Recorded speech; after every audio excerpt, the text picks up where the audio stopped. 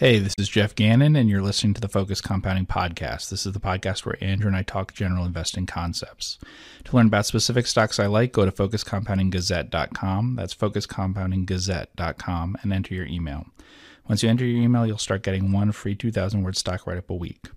Andrew and I also manage accounts for clients. To learn more about our managed accounts, email Andrew at info@focuscompounding.com or text or call Andrew at 469-207-5844. And now here's Andrew with your regularly scheduled podcast. Welcome. How's everybody doing? Hope you are doing well. Andrew Kuhn, Focused Compounding Podcast. Jeffrey Gannon, Focused Compounding Podcast. How's it going today? It's going great, Andrew. How's it going with you? It is going great. We hope it's going great for everybody else. Hey, are you following me on YouTube? If not, you definitely should be. Go subscribe to it. I'm having a lot of fun doing it. If this is the first time that you are tuning in with us, we want to thank you so much. We write about a bunch of ideas at focuscompounding.com. Mm-hmm. We manage capital for investors. Yes. We give out a free stock idea at focuscompoundinggazette.com. You could get all this information really on my Twitter. It's probably where I tweet about everything. So follow me on Twitter at focuscompound. So in today's video, we're going to be talking about free cash flow. All right. We talk about free cash flow a lot, obviously. Yes. Mm-hmm. And, actually, we put out a document, and I did a video on this topic, how you said that you want to know that a stock will have free cash flow plus growth greater than 10% per year. Correct, yes. And I thought it would be a good, topic to talk a little bit more about free cash flow, and we could go through an actual cash flow statement. We're going to be using apples if anyone wants to follow along. But maybe before jumping into that, why do you think free cash flow is the most important metric, and why is there so many different definitions for it? For example, it's like Buffett always talks about owner's earnings, right? And which essentially is free cash flow. Okay. You have analysts, sometimes they'll use EBITDA, and then they'll derive a free cash flow number from that, or they'll use net income, or they'll use operating income. Right. How do you typically think about it, and what does it mean? So I think about it the same way Buffett does, probably, which is owner earnings generally. I probably use the most conservative version of free cash flow. When I actually say free cash flow on this podcast, I'm usually using the most conservative method, probably, which we'll get into, which is cash flow from operations, including changes in working capital, less all CapEx spending, and not crediting the company back for any disposals of their assets or anything like that. So that would probably be the toughest one. The only case where it wouldn't be tough is if the company is like underspending on CapEx. But it's the most important because that's how you really get paid over time in the stock market. You get paid from cash. So a company that produces cash, and that's what really matters. Earnings, people talk about earnings, but earnings can come in the form of more inventory, more receivables. Those aren't worth that much to you. Cash, they can buy back stock, can pay dividends, can acquire other things, can be used for all the stuff that makes the stock go up. So in the long run, the stock's going to go up, reflecting how much cash it can generate. And that's what Buffett focuses on. It's definitely the most important. Balance sheets can be important sometimes too. Why do you think investors come up with new definitions for free cash flow? Is it because of the different types of businesses? Which is true. That's a legitimate reason for it. Yeah. But other than that, like, for example, why do you use cash flow from operations, and why do other analysts use EBITDA? Or you could even move more up the income statement. Why do they use EBIT minus CapEx? I mean, I've seen so many different variations of it, which I understand. I think I know why they do it, but why do you think they do it? It makes it look like they have more cash flow than they do. Sure. So it's just a higher number. Yeah. Yeah. The real reason I think originally is to make bondholders believe that they could pay that the bonds were very safely protected when they may not have been. Yeah. But also in the internet age and stuff, there was some stuff where it was also because they couldn't report good earnings and stuff, so they would use EBITDA. Yeah. Sometimes it can be close. For some companies, EBITDA minus CapEx isn't going to be that different than the number I just described. But for some companies, it's going to be very different, especially like retailers and things like that. What do you think about when a business has higher net income than the cash flow from operations? That would be bad. But that's cash flow from operations, not free cash flow. Yep. So most companies, we own a few where free cash flow is actually higher than net income. That's extremely rare.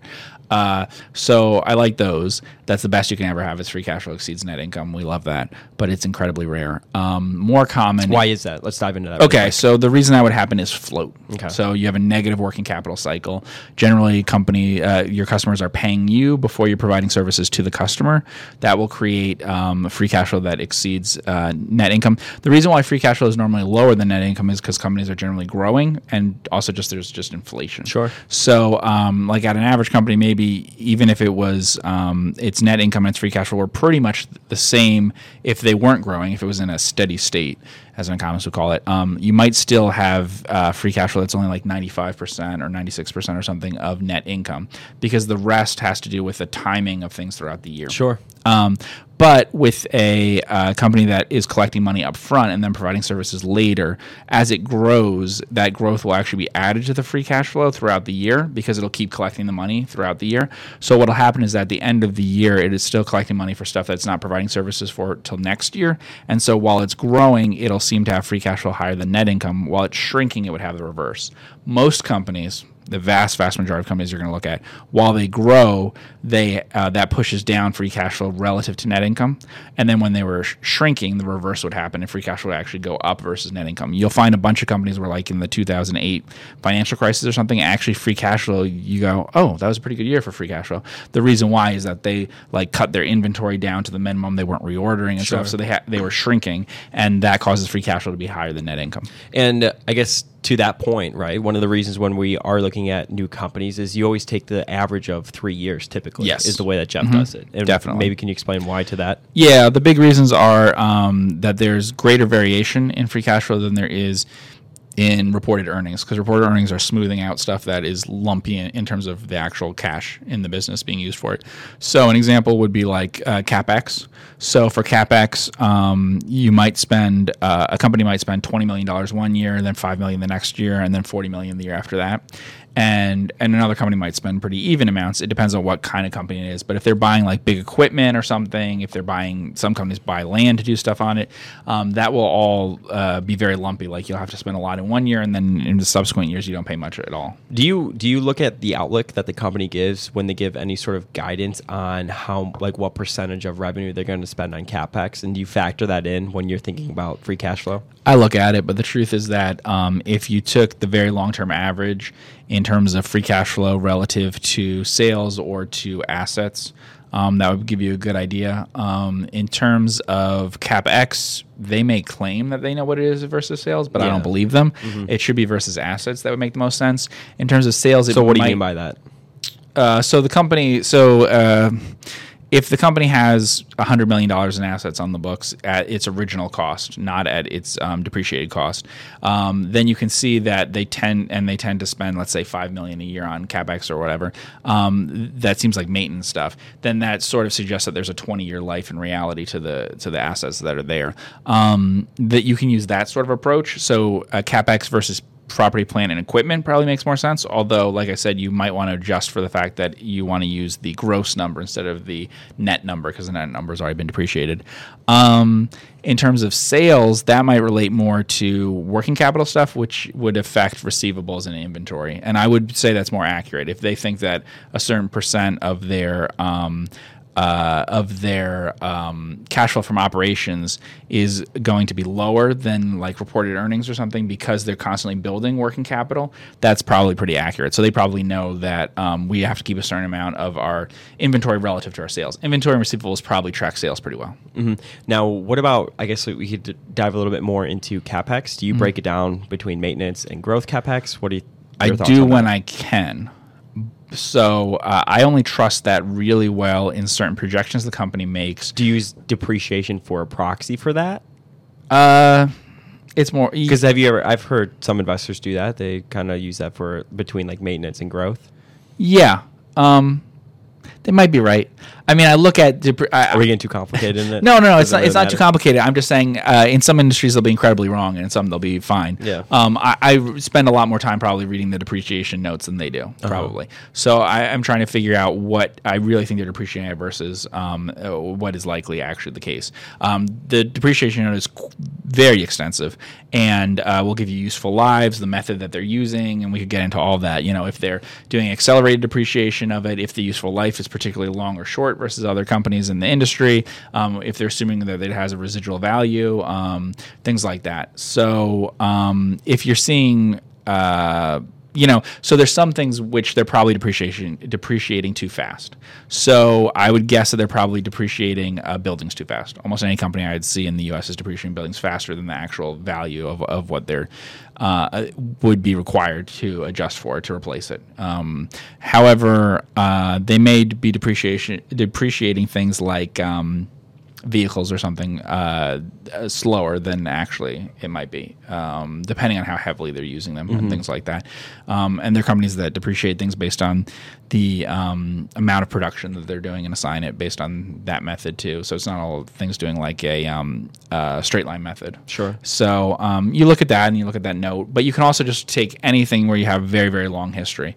So if you get 15 years of history and you can compare CapEx to DNA over those 15 years and they match up, then you know if the company was growing, that in reality, maintenance CapEx is less than depreciation and amortization. If you see the reverse, then you know that it actually has to be more. Mostly investors assume that DNA is more accurate and higher than it really is. In almost all assumptions I see, I almost never see someone assume something that I think is too conservative for actually what is left over in free cash flow. I think they almost always assume that there's less need for actual maintenance than there really is. Yeah.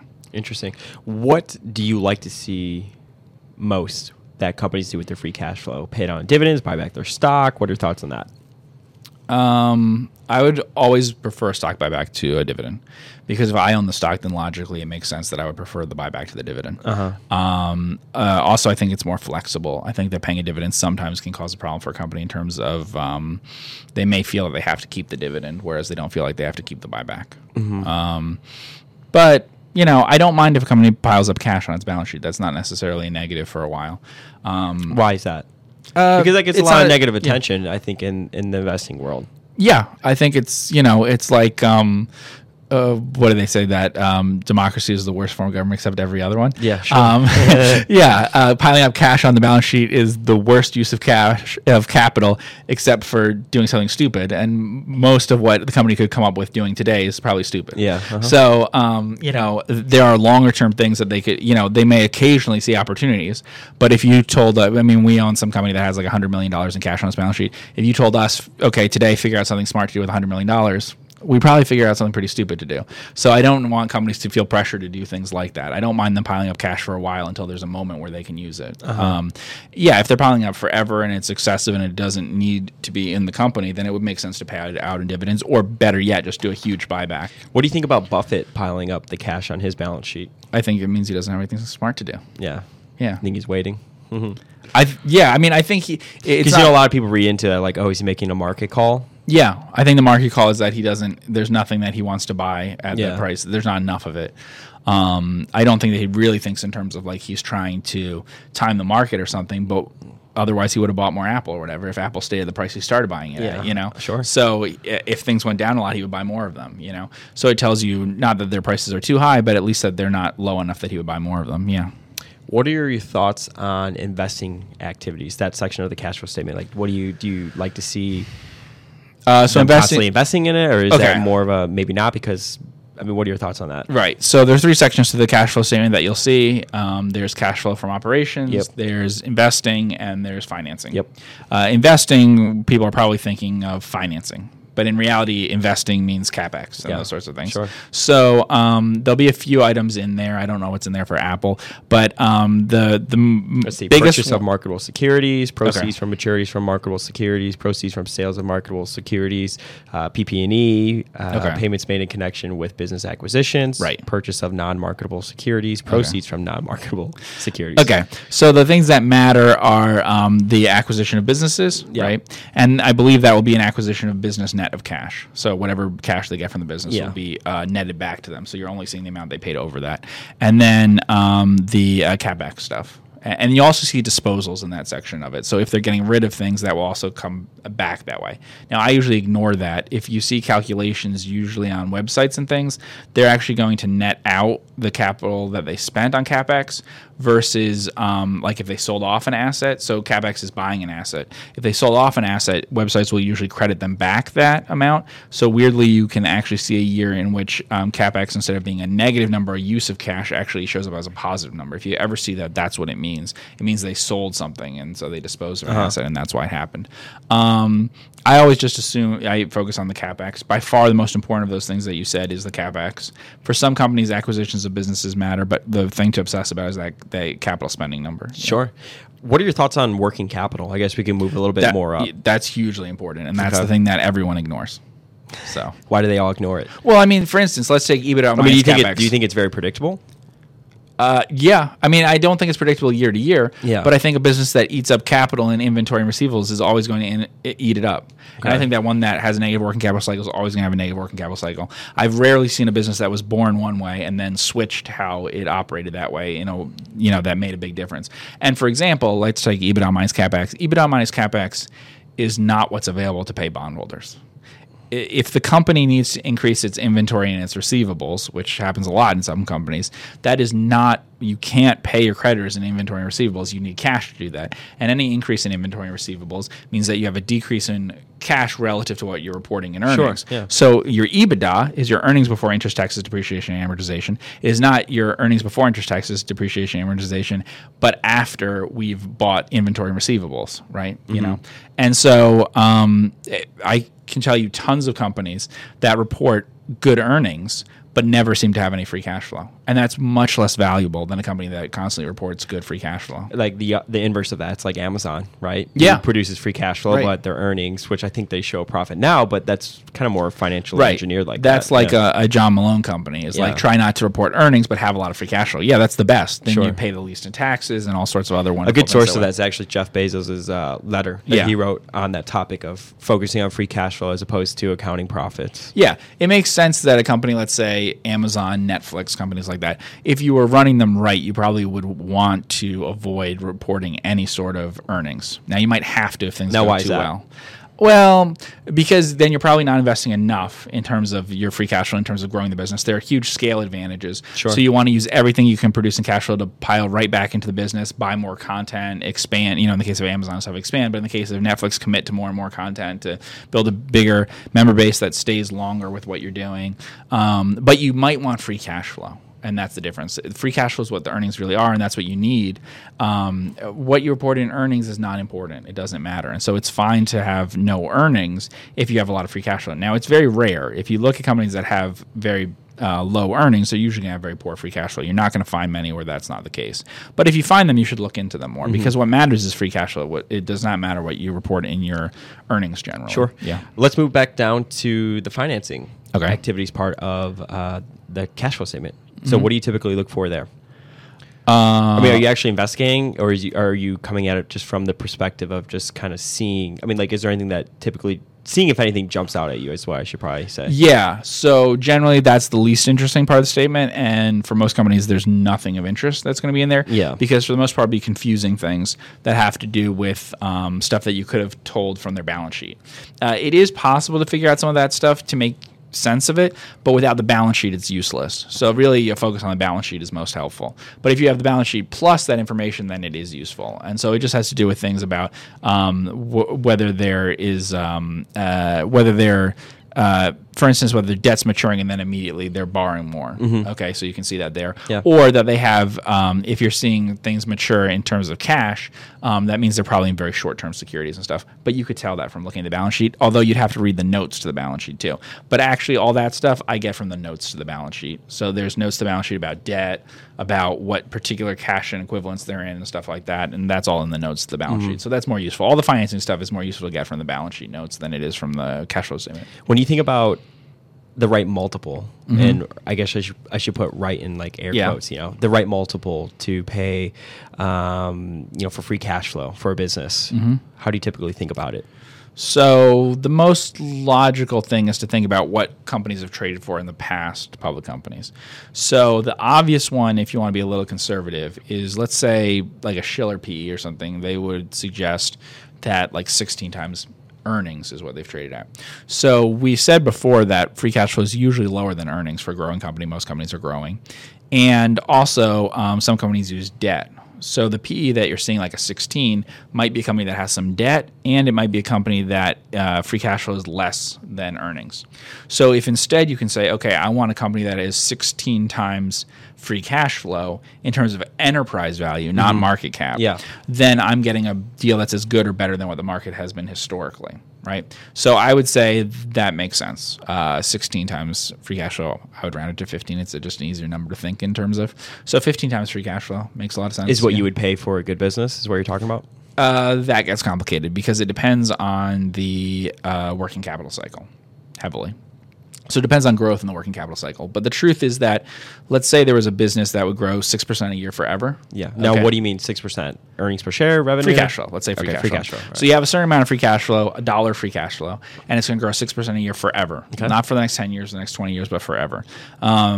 And it requires no capital to grow. Okay. So the net invested capital is nil. Let's say. So they could pay out the 6%. Zero. They could pay out the 6%. No, they could grow 6% and pay out everything that they earned, every free cash flow they had this year. Yeah. That's so they have $1 free cash flow. They can pay you the $1 today. Yeah. Plus next year it'll be $1.06. Okay. Okay.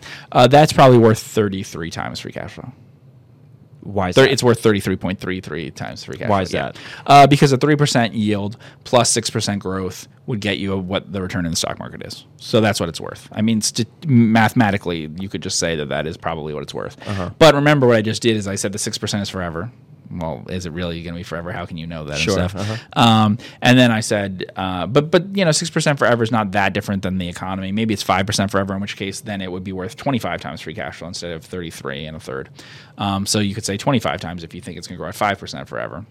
And then it keeps going down from there depending on how little growth it has.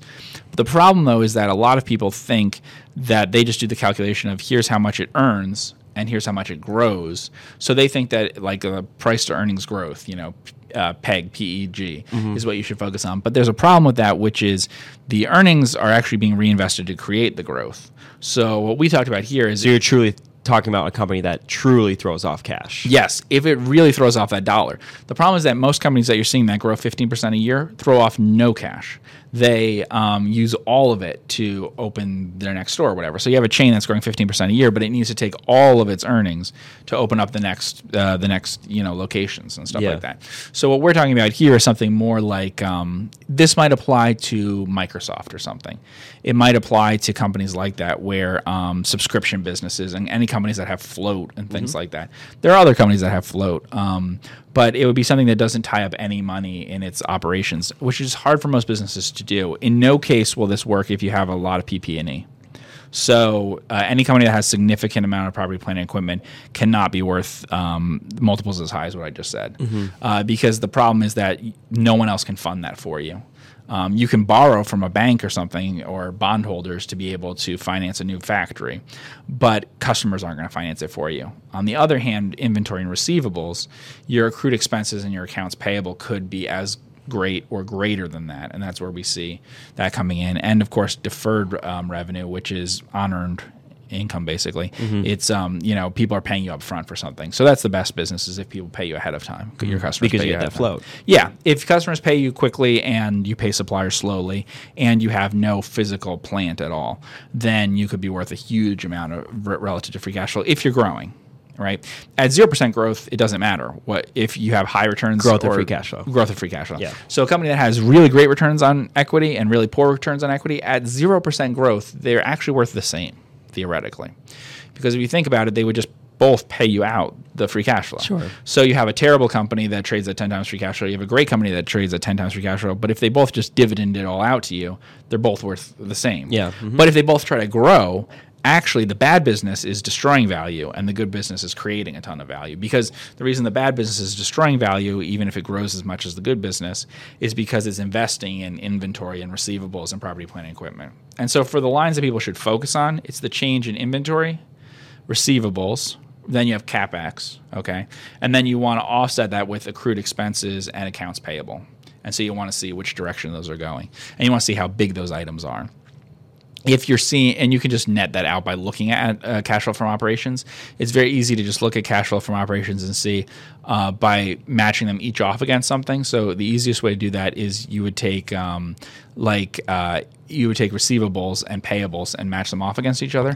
If the number that you see in growth in receivables is exceeding payables, so let's say receivables went up $30 million this year and payables went up $25 million or whatever, what it'll show is it'll show receivables as like a use of cash. So it may show that as like in parentheses or something, if that's how it's prepared to show you that uses of cash are in parentheses, and that to indicate a negative, and that the numbers that are a source of cash are presented flat without any negative number.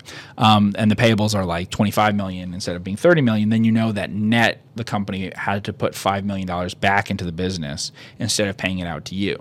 If you see receivables growing faster than payables over a few years, then that means that really, customers are financed. In that case, you have suppliers financing and stuff. But you could see it with deposits, which would be the case with customers financing you. So you want your suppliers and your customers to be financing you, and you don't want to have to rely on banks and things like that. And the people you really don't want to have to rely on are shareholders, because we don't want to have to give them back the money. We want all that money to be paid out to us or to buy back stock or things like that. I think this will make a pretty good video, a good YouTube video. Yeah, to go over the cash flow statement. Yeah, absolutely. Yeah, definitely. Well, I want to thank everybody so much for tuning in with Mr. Jeff and myself here today. Definitely check out the Focus Compounding Gazette and sign up to get on that weekly idea list that goes out. Jeff wrote the last one, and then obviously we have some contributors as well that are vetted by us and Jeff, so they all focus on overlooked stocks. Follow me on Twitter at Focus Compound, and check out our YouTube, which is Focus Compounding. I want to thank everybody so much for tuning in. We will see you in the next podcast. Take care. Hey, this is Jeff Gannon, and that was the Focus Compounding Podcast, the podcast where Andrew and I talk general investing concepts. To learn about specific stocks I like, go to focuscompoundinggazette.com. That's focuscompoundinggazette.com, and enter your email. Once you enter your email, you'll start getting one free 2,000-word stock write-up a week. Andrew and I also manage accounts for clients. To learn more about our managed accounts, email Andrew at info@focuscompounding.com or text or call Andrew at 469-207-5844. Thanks for listening.